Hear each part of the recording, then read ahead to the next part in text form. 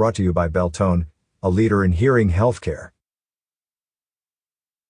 Yavapai College in Chino Valley is set to begin teaching students how to 3D print a house this spring semester in its new class, CBT 250, Construction Building Technology.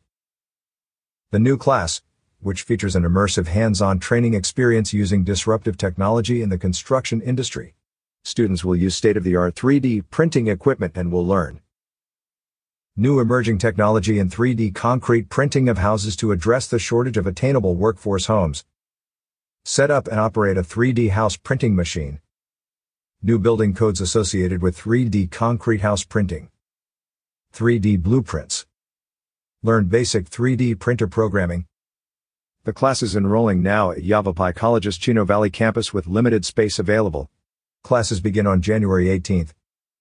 To enroll, visit www.yce.edu/register or call 928-717-7777. Yavapai College operates 6 campuses and centers throughout Yavapai County and offers over 100 degrees and certificates, student and community services, and cultural events and activities.